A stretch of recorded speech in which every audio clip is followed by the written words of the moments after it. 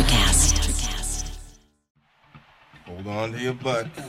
Come on, sucker. Let's get it on. Oh, you want to fight? You want to fight? I do not entertain hypotheticals. The world as it is vexing enough. You don't know anybody named Iris? I don't know nobody named Iris. Can I have a piece of toast? I don't give a damn what you think you are entitled to. We are changing the course of history as we see it. That is what Western demands. How could you do this to me? Really, I want to know. Why did you do that? What you feel only matters to you. And the truth shall set you free. And that's all? No, not for the real fire. We offer you a bond, a family that very few can understand. Help me. Help you. And don't do drugs. Or Whatever Movies with Wesley and Iris.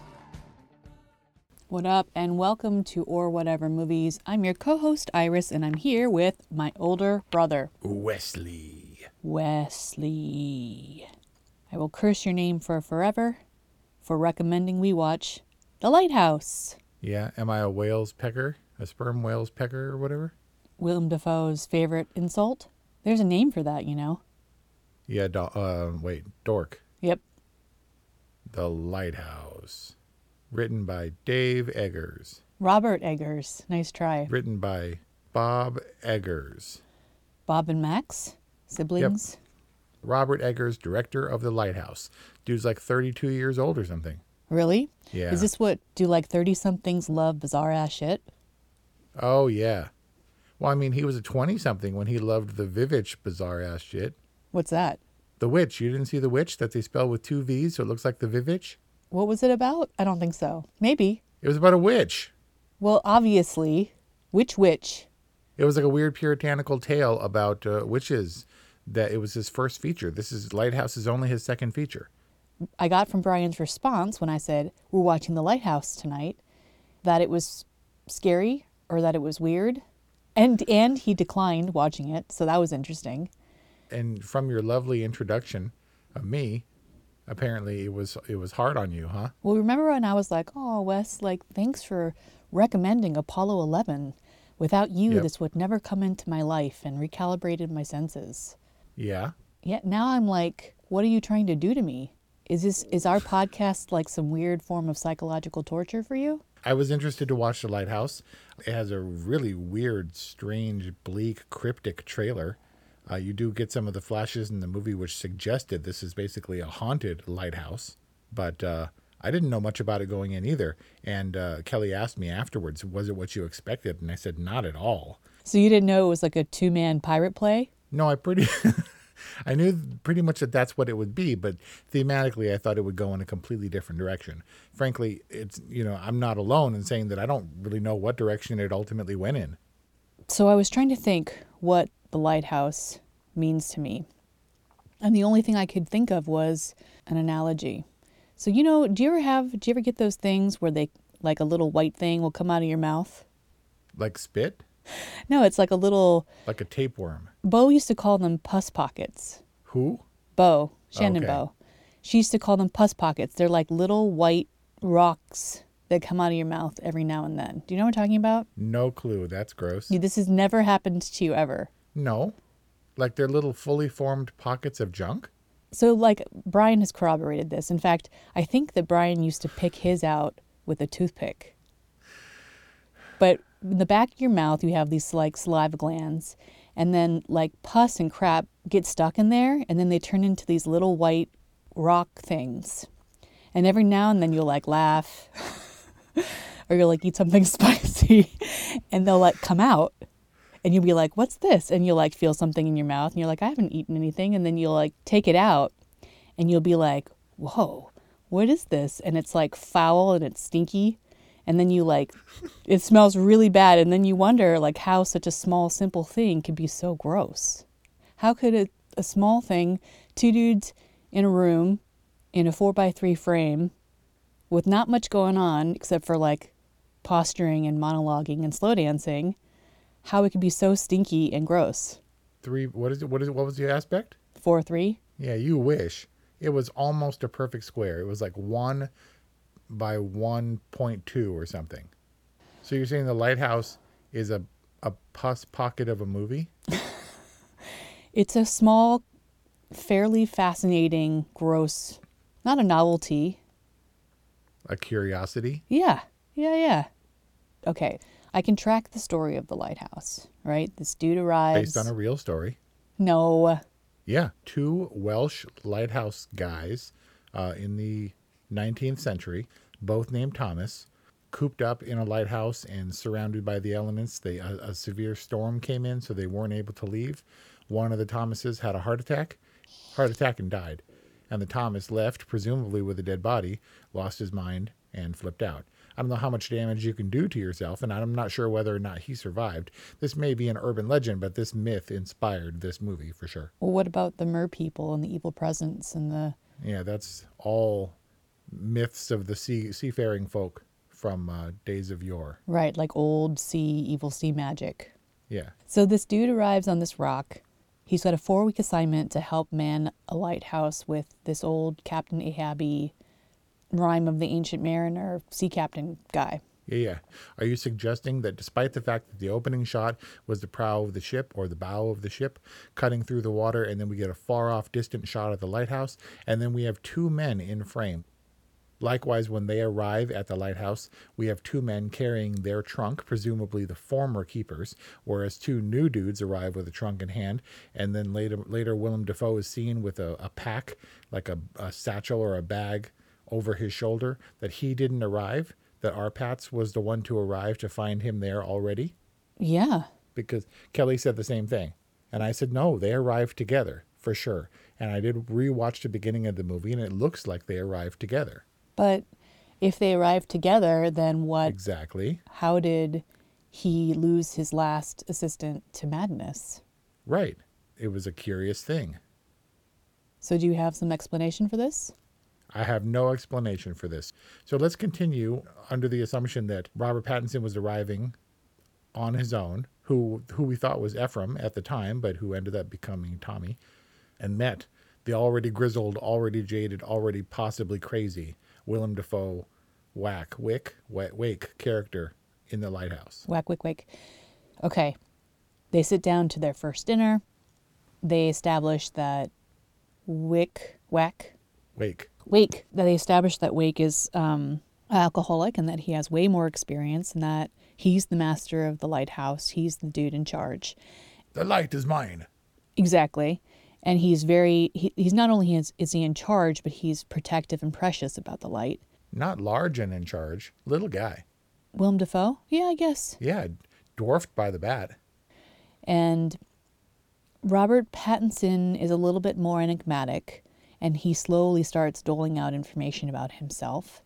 But already, when the movie starts, kind of like you were saying, when The Shining begins, Jack Nicholson's already all rotten apples. According to Stephen King. But we know right off the bat that both of these guys aren't quite all there. And then we also are led to believe pretty early on that myths and lore and old sea magic and stuff are at play. There's an evil presence on this island or in the lighthouse. There's mermaids, and mermaids are more like, sirens than Ariel. Bird myths and stuff like that. And then it just goes from weird and bodily functions gross to just kind of an amplified version of that. And then they kind of fall in love, but instead of doing it, they fight. And then Willem Dafoe submits himself to Robert Pattinson, and then Robert Pattinson tries to bury him, and then he tries to kill him with an axe. And then Robert Pattinson gets light and he screams and goes crazy. So that was our review of The Lighthouse. Thank you for listening. What I was trying to suggest is that I tracked the story. I got a handle of how it progressed, but I kind of just don't know why. I'm sure there's some meaning to it.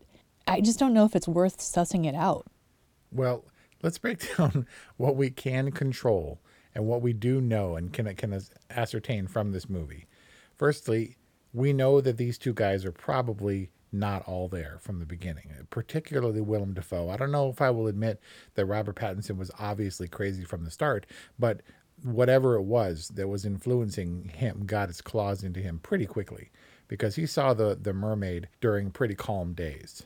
And so my question is, did he literally see the mermaid? I don't think so. Or was it a vision? Because he literally saw the head, or at least he thought he did. Yeah, maybe. But at that time, things had become so muddled and so mixed between Ephraim and the previous, his former partner versus Wake's former partner or associate. It was difficult to tell. He saw the mermaid, and he also saw the mermaid on the land, and it yelled at him. Then, of course, later on, Willem Dafoe's character transformed beneath him into that octopus monster, right? And then he took on many forms. He was the monster, he was the siren, and he was the albino. Right, but that was Arpatz's former partner that he Ephraim? Whose identity he assumed. Yeah, that was Ephraim.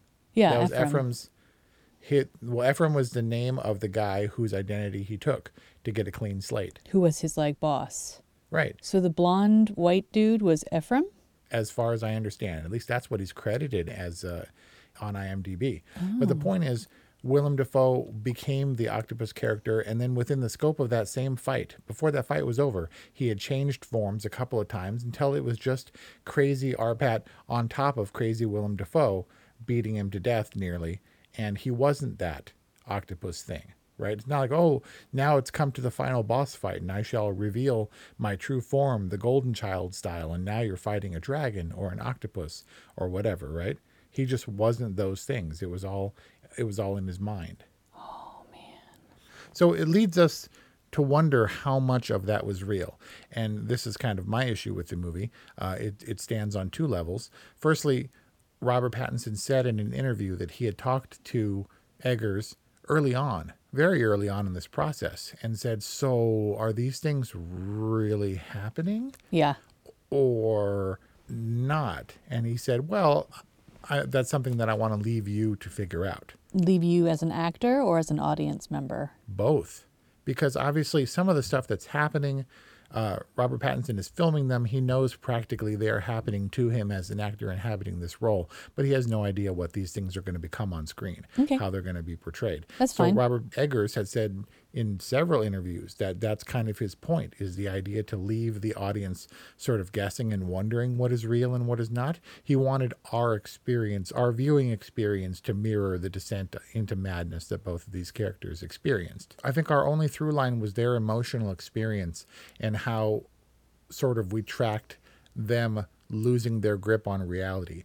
And I think that our grip on the story runs concurrent with Willem Dafoe's grip on reality. I think that as he descends further into his madness, we start losing track of what is real and what is fantasy. Because we experience Robert Pattinson's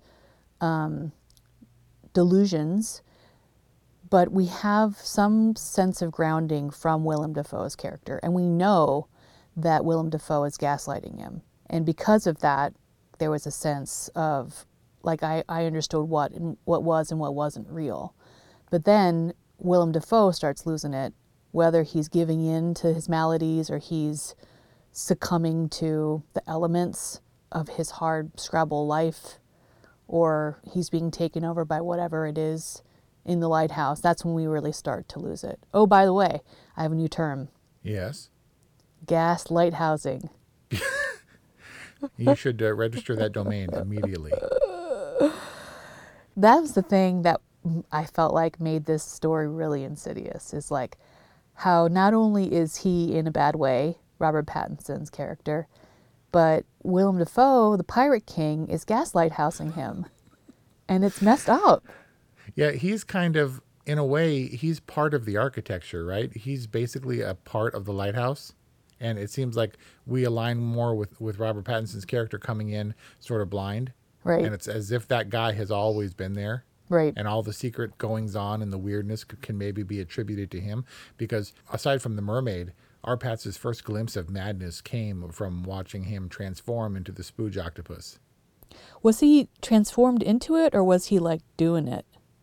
No, but no. So there was nothing else up there, right? And so there was spooge, a decent, relatively, normal amount of spooge, and then there was like octopus level spooge, and you're like, what is happening? Because again, it added to our confusion, but this is what I pulled from it. But we also saw a tentacle, octopus tentacle. Hey, it's Kaylee Cuoco for Priceline. Ready to go to your happy place for a happy price? Well, why didn't you say so? Just download the Priceline app right now and save up to 60% on hotels. So whether it's Cousin Kevin's Kazoo Concert in Kansas City, go Kevin, or Becky's Bachelorette Bash in Bermuda, you never have to miss a trip ever again. So download the Priceline app today. Your savings are waiting. Go to your happy place for a happy price. Go to your happy price, Priceline. Yeah, that was him. That was him transforming mid-act or whatever. But why was he moaning and why was he making weird sounds of ecstasy? Okay, if I have to tell you that. No, if he was doing the spooge octopus, that's one thing, but if he was becoming it, why would that be pleasurable? I think that he was doing pleasurable stuff and then it triggered some As the octopus? No, I think he started and it happened mid-transformation. It's like when you get really excited in Teen Wolf, you wolf out. When you get excited in Teen Wolf, you wolf out? Or when Mark Ruffalo gets mad, he becomes the Hulk. So I think when people are faced with this kind of movie, there are a couple ways that they're going to come out of it. Number one, they're going to be like, that was weird and random and stupid. Or they will say, that was compelling and it will require some thought that I will undertake when I'm not in your presence so I can form a less than dumb response. But people want to think that they've glommed onto what's happening. They want an understanding because otherwise maybe you feel kind of dumb, not for following it the way that you feel that the filmmaker intended. Or the filmmaker's just like, no, I want it to be thoroughly confusing so that it sticks and gnaws in your brain like a seagull at your intestines long after you leave the theater. Well, it doesn't appear to me that Robert Eggers was really going for our ultimate viewing pleasure. And so I feel like while there was so many good things about The Lighthouse, it fell short ultimately in its execution. They filmed it in black and white, so there's no turning back. And I get that it has to be lit differently, and apparently the light has to, for the stock they used, needs to be hyper accentuated. Like it really needs to be, the light needs to be something like 10 or 15 times its usual brightness for you to see anything in this stock that they used. Mm-hmm. So that one little lantern illuminating their meal is basically blinding, so they can't even see each other. Oh, wow. But you would think you would get a comparable, more controlled effect if you were to film it in color, right? And just drop out the color, do a few tests so you can get the kind of the blacks you want, and you can get the sort of the shadows that you want, and you can light it appropriately. Or you can do that in post. It seems like it would be a lot easier. Well, I think it was kind of an old-timey type of story, and maybe they were capturing that in its format. Well, yes, and including the aspect ratio, the screen, which I said was very nearly square. So Robert Eggers had said that movies in the past, obviously widescreen didn't come about until midway through the century, 50s at the earliest, early 60s. And before that, the majority of movies were filmed in a comparable ratio to The Lighthouse. So he's shooting for an aesthetic that nobody recognizes. It feels old-timey for the sake of old-timiness, like throwing on a VHS tracking filter on your modern, iPhone videos. You buy the app and it makes it look like a crappy tracking VHS video. Yeah, but there was no grain. It wasn't like grainy or sped up in a weird sort of Nickelodeon kind of way. Yeah, so it was like he was going for the old-timey aesthetic, but in a more advanced technological way. Isn't it kind of weird and ironic that this is on a mass market platform like Amazon Prime? Well, it landed on Amazon Prime long after the fact. This movie made less than $20 million worldwide, and so not very many people saw it. But maybe this ironically would have been best formatted for the giant non-widescreen IMAX format, right? Where as long as we're going to take advantage of this frame, we can blow it up as huge as possible, and it's not going to have the sides cut off. I actually think that this would have been more compelling as like an Edinburgh Fringe Festival two-man play. Like, I kind of feel like this belongs in the stage where you can take these creative licenses as opposed to on Amazon. I definitely got that feel too, because Robert Eggers does have a background in theater, and that comes across, I think, in a big way. Definitely it felt like a two-man play, but at the same time, it was so wild and sort of gripping and cinematic that it made me wish that I could see the sides of the screen. It's like inheriting a pan and scan copy of one of your favorite movies that you've been looking forward to seeing, and you pop it in and the sides are cut off, and it fills me with rage that I can't see the rest. Well, maybe it was intended to unsettle you like other elements and aspects of the film. Maybe, but I think that their techniques to kind of incite this sort of emotional response in me, I think takes away from my immersive experience in the movie. Pulls me out more than anything. Uh-huh. But they filmed in Nova Scotia over something like 35 days in the worst weather imaginable. Oof. They said that they very rarely needed the wind machine that they had on set because they were just like gale force winds and crazy tide, and they had to wait and wait and wait to film the scene where he wades into the sea and sees the mermaid, because otherwise he would have been dashed to death on the rocks. Whoa, that's rough. It seemed like really hard living out there, and I can't imagine it was easy to film. And why did the lighthouse require such hard labor? I mean, what exactly was he doing wheelbarrowing rocks up and down that path? Well, if it was coal, presumably, right? To feed the thing, to turn the thing, and blah, blah, blah. I don't know. From the sea. It was sea coal. But he puts it into the thing because otherwise how is the lighthouse going to go? Ooh. That's science, dude. Which was also a very unnerving, unsettling device that they used consistently. It is. The sound was there, and Kelly said, did we just get used to it, or did it go away? And I said, no, I think it went away. It comes but and it was goes. present, not just for us. It wasn't a sound effect, because it was thundering in his ears when he was filling the boiler or whatever with coal. I don't know what the purpose of the sound was. I thought maybe during the daytime when the light isn't as clear, that it would warn the ships from the sound that there's land ahead. Right. I'm not really sure. Wasn't explained. Like a lot of other things in this movie weren't explained. I mean, it was definitely a foghorn. Okay. A lot of things confused me in this movie. I will say that Willem Dafoe was so perfectly cast as the old salty sea dog who might as well have had a peg leg, but didn't. And Robert Pattinson really surprised me. I can't remember who it was. Somebody gave this kid advice post Twilight. They said, if you want to have any kind of career in Hollywood after this, don't go for the big obvious grabs, because if it doesn't last, you got nothing, and then you're typecast in sort of this big studio movie kind of role. If you want to prolong your career, go with your gut, regardless of the size of the project. And let me tell you, Robert Pattinson has been doing that for a long time now. I remember he did Water for Elephants quite a while back, and that was one of his larger releases. He did Good Time by the Safdie brothers, who did Uncut Gems. So this kid is doing only what he wants, and apparently what he wants is to be miserable on location for like a month and a half. Wet and fighting and insane a lot of the time. I mean, certainly a role he can sink his teeth into. Oh, look at that vampire humor. Yeah, and I was also going to say that they were awfully good-looking teeth for like 1890s sea logger man, but well, yeah, regardless. He got one glimpse of Willem Dafoe's teeth and was like, dude, I got to stay up on the brushing. But you dog on me for watching television in the golden age of television, and yet you're the one that's seen every single Twilight that's ever existed and read all the books. I was single. What do you want me to do? There was a phenomenon. I had nothing but time on my hands, so I went and bought a Twilight book. And it just so happens that I read through that in less than 24 hours, went back to Borders, Books and Music, may it rest in peace, and got the other 3 books and demolished them in a weekend. It was sad times, man, sad times. I actually said something to that effect to Kelly as well. I was like, this isn't too far off from the truth. You have to understand that when dudes are left to their own devices, when they're alone and unchecked or unaffected by women for long periods of time, they really go nuts. Yeah, it's so true. Like, I'm surprised that the lighthouse was as clean as it was and orderly in their duties. I would have descended into madness long before that. Dudes left on their own, that's not a good idea.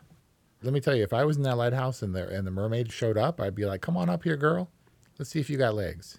Because they're grasping at straws. The point is getting these guys, these fine actors, into this movie where they shot on location and really caught the elements. It wasn't like the fake rain weighed them down. It felt cold and miserable and alarming pretty much the entire time. So they really used the natural scenery and the weather to their advantage. I think this movie looked great. A really well-made movie that made me frustrated in its limitations. Sort of like Dracula, the Francis Ford Coppola Dracula. So many great things about it. One of Gary Oldman's best performances. Terrifying and told by a master filmmaker who took it upon himself before filming even began to restrain himself to the technology and the film techniques only available during the 1930s Bela Lugosi Dracula. So he employed 50, 60-year-old tricks to make this movie. And you can see it across the board where it looks cheesy or silly. And that was in full color widescreen. And there are some cool stylistic effects, but it looks like an older, less than movie, especially compared to modern horror movies. So while The Lighthouse, in the same way that Dracula does, achieves this sort of gothic aesthetic, it seems like it would have benefited by the full tricks of the trade and, the standards of technological filmmaking of the day. I don't think they hand-tied themselves, the filmmakers, at all, other than with the aspect ratio. I mean, yeah, that was limiting. It limited the scope. It perhaps focused the story, but it wasn't. Other than that, I don't think that they employed lots of other film tricks. I would actually go the other way and say that they were lucky enough to get many, many things down that they were fortunate to get given the constraints they put upon themselves with the black and white and the aspect ratio. So they did a really good job, especially given that this movie wasn't backed by a major studio. It was acquired off of Sundance by Amazon. Right. It took them a good long time to put it on their platform anyway. But yeah. Well, I didn't have a ton of reference for Robert Pattinson going in. One day we will see him as the Batman. Right, exactly. But I didn't have a sense for him as an actor. I did think it was a pretty stellar performance. I did think there were a couple moments where I really felt for him. One, when he made the joke about, well, have it your way. I do like your cooking. After they had the big argument, the big, bizarre argument that got... The 2-minute no blinking monologue from Willem Dafoe, his crowning achievement in this movie. Right, when he's talking about how Robert Pattinson just has to admit that his lobster is good. Right.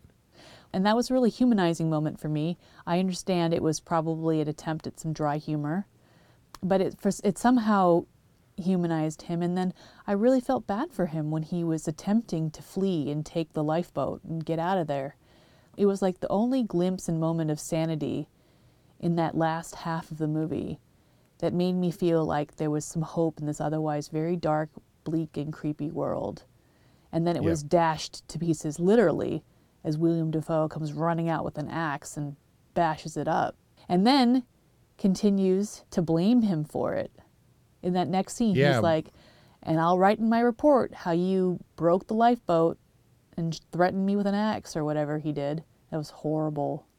I don't know what if this is real. I don't know if Arpats wasn't actually out there destroying the boat by himself with the axe. It was confusing, and I wish I knew. I wish that I could say that this movie made sense to me. Well, if you take it at face value, just like we were assuming that the opening is what we thought it was, then you can track that in this story there was a moment where he was trying to break free from this mind control, whether it was from Willem Dafoe or whether it was from the evil presence on the island. And then he succumbed. He ultimately succumbed, and so did Willem Dafoe, to the point where he was groveling on his knees like a dog and willingly fell into his grave. Yeah, I don't know that they ever had a chance in my mind. I never really thought he would make it. I was waiting for Wake to come around the corner with the axe. It was just so Lovecraftian and so gothic, and it essentially was a small story in the sense that these two guys go into a lighthouse, and then when people show up later, these two guys are dead. And what do we know? What's fact and what's fiction? We don't know. And they left a lot of wreckage in the past. So if someone did try and come and piece the story together, they might have. And it was pretty gruesome. It would have been pretty gruesome what they found. So this means you loved it, right? I was really on the fence about this movie. Because I did come out of this movie unsettled. I have thought about it a lot just because I know that we're preparing for this review. But I was prepared initially to give it a whatever rating, below the line. And I maintain that this film has a lot of problems. I think that the filmmakers should have given us more to latch on so that we can more accurately track the descent into madness. Like Robert Pattinson's character wouldn't have had a good grip on whether or not Willem Dafoe's character was going insane while he was going insane at the same time. If he was perfectly sane, he could probably recognize the red flags from the other dude. I couldn't track what was happening in this movie because I felt like I was going insane as well, which was the filmmaker's intention, and which I think made this a lesser film than what it could have been. Ostensibly. But it looked amazing. I admire the dedication and how well these guys were cast, maybe against type. I don't know that I expected this from Robert Pattinson. It was terrifying. It was atmospheric. And there was a lot that went into it. And they took a lot of risks, a lot of chances, didn't care about how polished they looked on film. Really went for it across the board, both from the filmmakers and the actors who are also filmmakers. And so I firmly decided that this was going to clear the bar into all right territory. What? Yeah, it was a long, hard road full of research and some personal reflection and coming to terms with my insecurities and my demons, and I will give it an all right rating. Before you go on praising Robert Pattinson's performance, what was going on with his accent? I mean, that was kind of all over the place. Really didn't notice. It wasn't Canada. It wasn't New York. It wasn't 1890s nondescript. It was all over the map. You know what's strange about that is I was trying to pin him down too, and he wasn't the grizzled sea dog that Wake was. He came from the northwest, I think, and so he had a different dialect. Robert Pattinson, of course, is British, and so I thought that his accent, while it didn't strike me as being all over the place, it certainly wasn't his own accent, and it felt only real to me in the sense that I couldn't pin it down.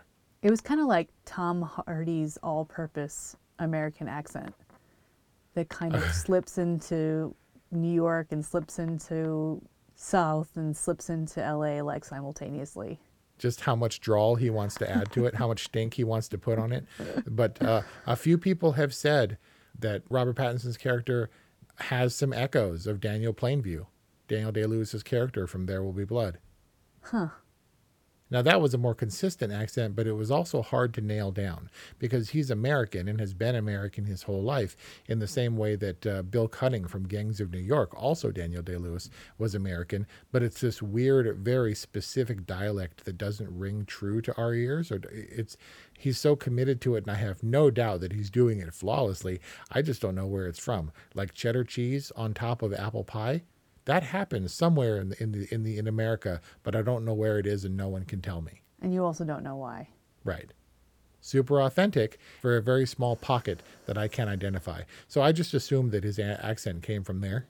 When he got all frantic and like high-pitched and yelly, especially near the end when the place was trash and he was going bonkers, then it started going all over the place. Like it was really strong New York, and then it went to this weird piratey thing. I mean, maybe it's because he was slipping away. Who knows? But anyway. Maybe you were descending into madness and couldn't tell a good accent from a bad accent anymore. Well, that's certainly the feeling that I went away with. I feel kind of crazy and I feel kind of gross. And I don't know that I want to do the powerful thinking it will take to understand this film. Are the pus pockets sometimes satisfying and gratifying? Or are they always unpleasant and gross? I mean, you can be glad that that's not in there contributing to your halitosis anymore. Nope. You have to pin down this movie with a rating. It was a boring movie, which is a little bit of a misnomer because it did hold my attention, but ultimately I would say womp womp. Well, do you feel all smart and smug having seen it? No, I feel like that's the problem with these movies. I think that people give them too much credence, say they're genius movies, and they're genius in a way that you are more genius than I, and so I don't fully comprehend it, but I'm confident that you have an unfailing vision, and I'm not sure the filmmakers had that. I consider myself a reasonably intelligent person to be able to kind of assess whether a movie it works or not. And it was really hard for me to suss that out for this movie because I felt like I wasn't given all the tools to make that determination. Well, there you have it. A all right rating from Wes and a boring from Iris. I mean, I guess if you're brave enough or if you're curious enough or you're forced somehow to see this film, we'd love to know what you think about it. So hit us up. I recommended it to people. I passed it on. Tell me what you think. Really? Yeah. To whom? Well, yeah. I'm not looking for the filmmakers to explain anything further to me, but I definitely wanted to know what you thought. I wanted to know what the Goose thought. We'll never get there with the Sneak, but I'm going to give it a little bit of time, and then I'll hit up Kelly, and we talked about it quite a bit. It's not getting the answers. It's just sort of talking through the feeling, because you got to work the pus pocket around a little bit before you can get it out of there. Yeah. You also kind of have to work it out a little bit to unleash its total stink. You've never had a pus pocket before. Nope. What's the email? What's the phone number? Or whatevermovies@gmail.com, 818-835-0473. We'd love to hear whether or not you've had pus pockets and if I'm this weird anomaly of oral health. I swear to God, you're gonna have one and then you're gonna be like, oh my God. Okay. That's it for Lighthouse. Thanks for listening, and we'll see you next time. Hey there, fabulous souls. I'm Stephanie Baklaan. And I'm Eden Alpert. And we're the hosts of the brand new podcast, Unapologetically Fab. Get ready to join us on an amazing and real journey as we dive into life after 40 and own it. We're all about changing the narrative, leaning into who you are, and living a life by your own design. Join us as we embrace life unapologetically and redefine success. This is Unapologetically Fab, an Electric Cast production. See you there. Electricast. Have you ever wondered what actually happens in Congress every day? Stay informed on Capitol Hill's daily happenings with a concise, factual summary of the Senate and House of Representatives' activities from the previous session, free from bias, on the Congressional Record Daily Digest podcast. Subscribe on your favorite podcast platform and discover the process from the heart of U.S. politics. The Congressional Record Daily Digest, an Electricast production. Electricast.